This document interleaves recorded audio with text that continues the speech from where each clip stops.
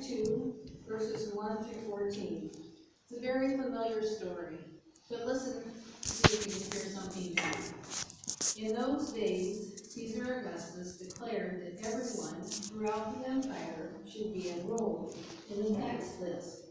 This first enrollment occurred when Quirinius governed Syria. Everyone went to their own cities to be enrolled. Since Joseph belonged to David's house and family line, he went up from the city of Nazareth in Galilee to David's city called Bethlehem in Judea.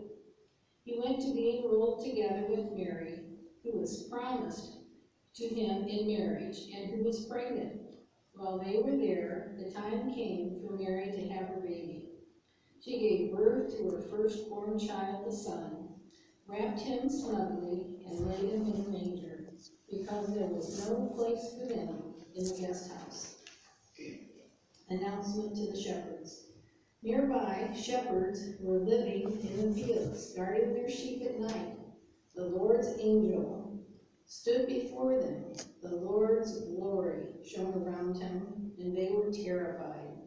The angel said, "Don't be afraid. I bring good news to you. Wonderful, joyous news for all people. Your Savior is born today in David's city. He is Christ the Lord. This is a sign for you. You will find a newborn baby wrapped snugly and lying in a manger." And suddenly, a great assembly of the heavenly forces was with the angel, praising God. They said, "Glory to God in heaven, and on earth, peace among those whom he favors." The word of God for the people of God. Thanks be to God. O come, Emmanuel,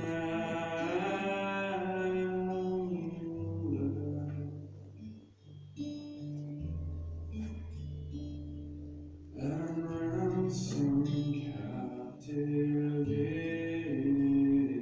Israel, that mourns in lowly exile,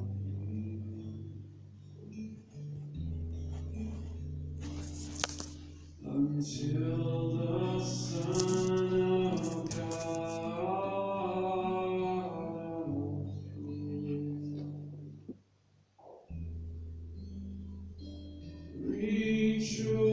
rejoice, rejoice, Emmanuel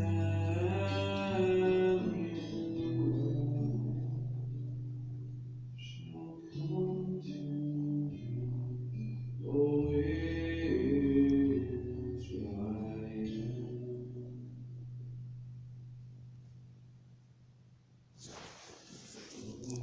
Come now, dayspring, come and cheer our spirits by thine advent here. Disperse the gloomy clouds of midnight, and as dark shadows put to flight,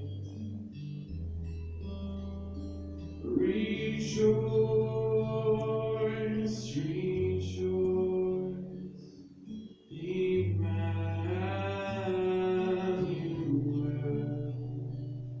shall come to thee, O Israel.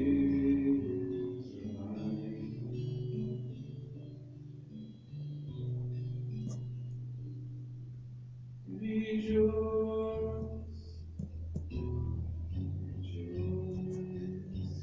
rejoice, rejoice, rejoice, rejoice, O Israel.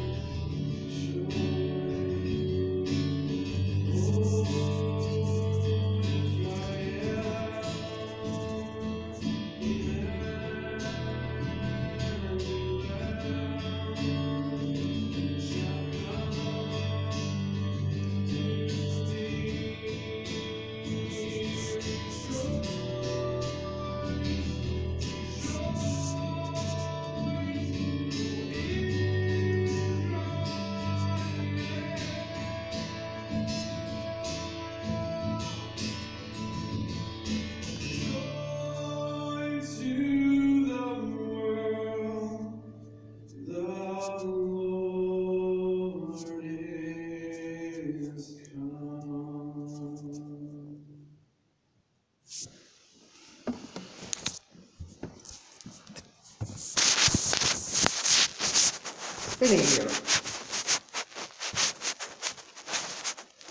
It's been a year. March 2020 seems like a lifetime ago. All of that and a whole lot more has happened since then. It's been rough for a lot of us. Lots of tears, lots of questions, lots of loss, a lot of grief. Grief that frankly I think we're all still processing. Our world has been crying out for hope. Well, friends, more than 2,000 years ago, people were searching for hope too. Because the thing about hope is that you don't go searching for it when times are good. You search for hope when you're desperate for something new. And that is exactly what Christmas is about. A recognition that a new hope has come. Even after every positive test, every quarantine, every tragic hospitalization, hope has still come. Even after all the brokenness, and I know, God knows, it is a lot from the past, 21 months? Hope is still here. And hope is reminding us whose we are. So friends, will you please pray with me and for me? O Holy One, may you take the words of my mouth and use them to speak of the hope that you have come to bring all of us. May your presence be enlarged in this space for all of us to experience your hope all the more. Open us all up to receive whatever we need in this time. Amen. Raise your hand if you have ever seen a Charlie Brown Christmas. A holiday tradition for a lot of us, right?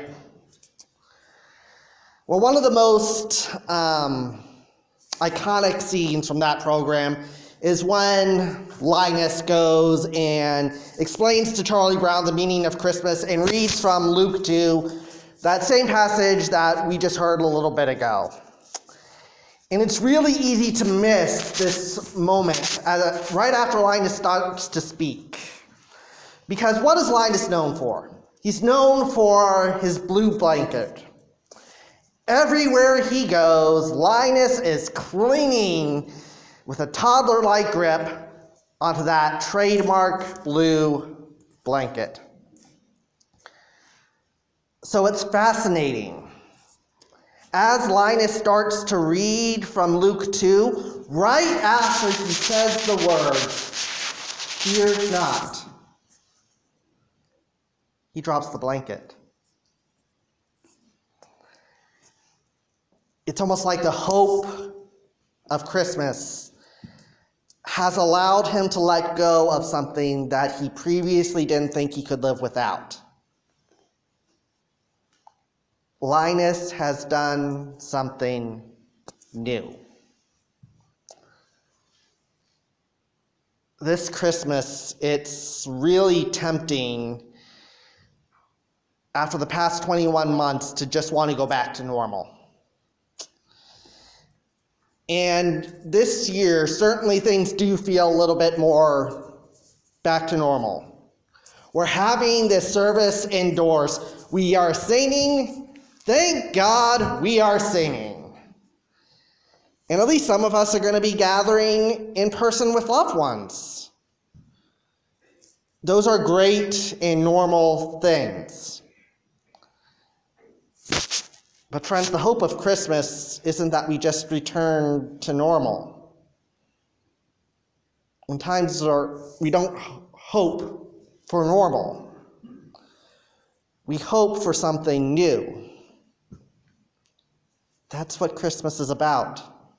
How God did a new thing in entrusting this poor girl and a blue-collar guy with God in flesh. God does not just offer us what we've had before. God invites us to a new life. A life that invites us to be part of the movement of Jesus in the world. So tonight, this Christmas especially, Jesus is answering our cries for just a little spark of hope. And that spark of hope doesn't come with things going back to normal. It comes from God daring to do something new in the most outrageous way. God dares to call an uneducated teenage girl far from the religious center. Nazareth wasn't the town next door. It was the sticks. And that is who God chooses to be the carrier of hope for our world. God dares to use a blue-collar carpenter and not some trained priest or some royal officer who lived high up in the palace. God chooses someone who got their hands dirty to raise the Son of God. And then God dares to invite shepherds who are, at best, the town outcast. Our hope is found in a manger. And that is not normal. And the good news is that means we don't have to go back to normal to find hope. God doesn't need everything tied up beautifully. God doesn't need pristine situations to be present in the world. One of my favorite faith-based music groups is a band named Gungor, and years ago, they came out with this song where they are praising that God makes beautiful things out of the dust. So let's stop thinking that the world needs to be a certain way for God to be with us. It's not true.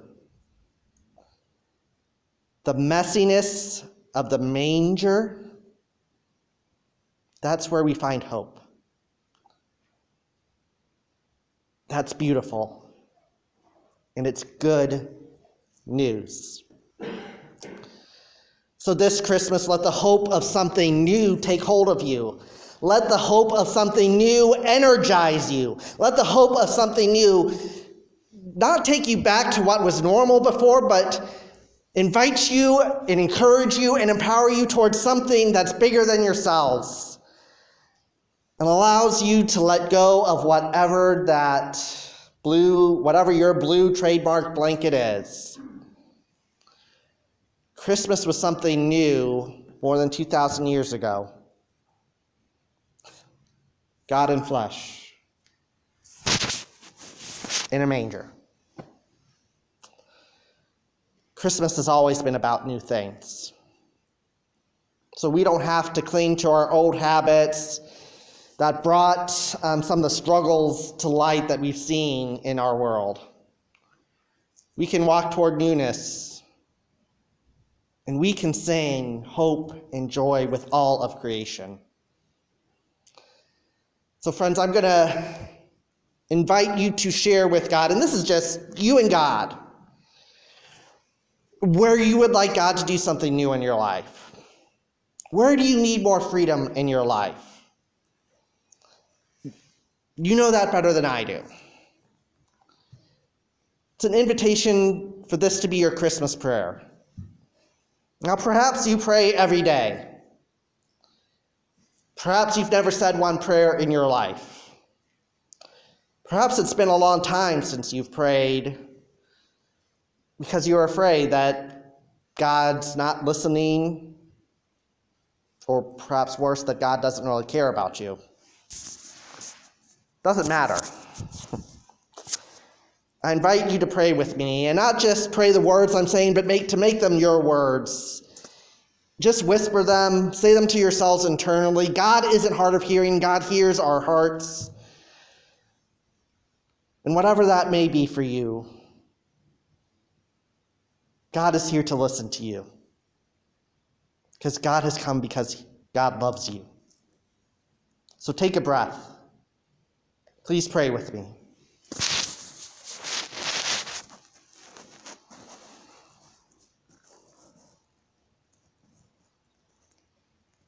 Thank you, God, for the new thing you did at Christmas.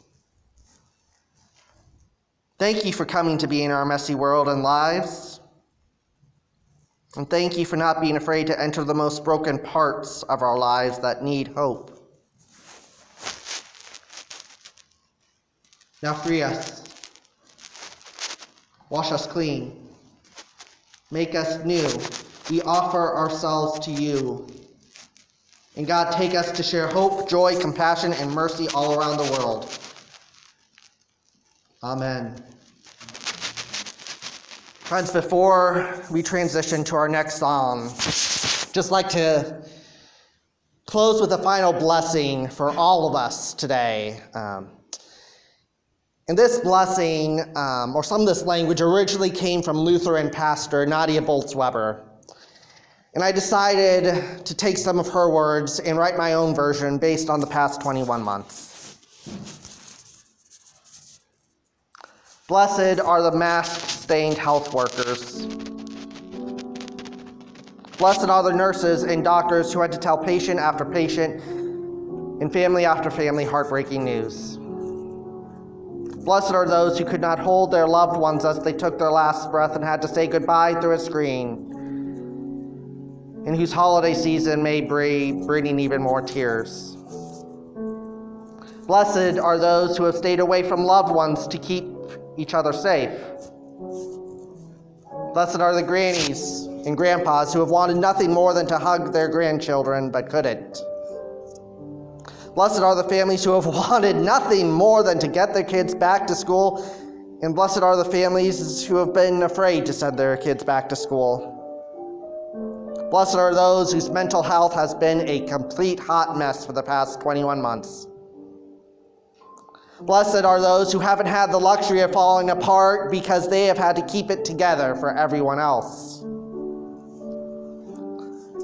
Blessed are those who lost their job. Blessed are those who are now underemployed and wonder if people will see their full value.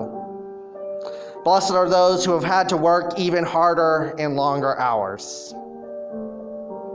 Blessed are those who are now zoomed out, and blessed are those who don't even know what Zoom is. Blessed are our children as they wore their masks for hours on end. Blessed are our overworked teachers who have dealt with more than they ever signed up for. Blessed are our grocery workers who have had to put their safety at risk so we could have food on the table. Blessed are the frontline workers who have never gotten to stay home. Blessed are the people who connected with their family on a deeper level. And blessed are those for whom family became an even bigger source of stress. Or tragically, for whose family was a threat to their safety, as domestic violence cases rose across the country as we had to stay inside our homes. Blessed are the incarcerated and their families who have been even more inhumanely isolated and at risk in the past 21 months. Blessed are you who are as far from the Christmas spirit this year as the East is from the West. Blessed are you who could barely get out of bed this morning and feel utterly unimpressive. Jesus delights in you. Blessed are you who have less presents or even no presents under the tree. Blessed are you who wonder if you could be your true self around your Christmas dinner table. And blessed are those who aren't even welcome at their Christmas dinner tables anymore. Wherever you need God to do a new thing in your life, to give you hope, God is here to do just that. This Christmas, don't you dare think God has forgotten you. God didn't forget dirty, no good shepherds, and God does not forget you either. Blessed are you, whoever and wherever you find yourself. Christmas is for you. Amen.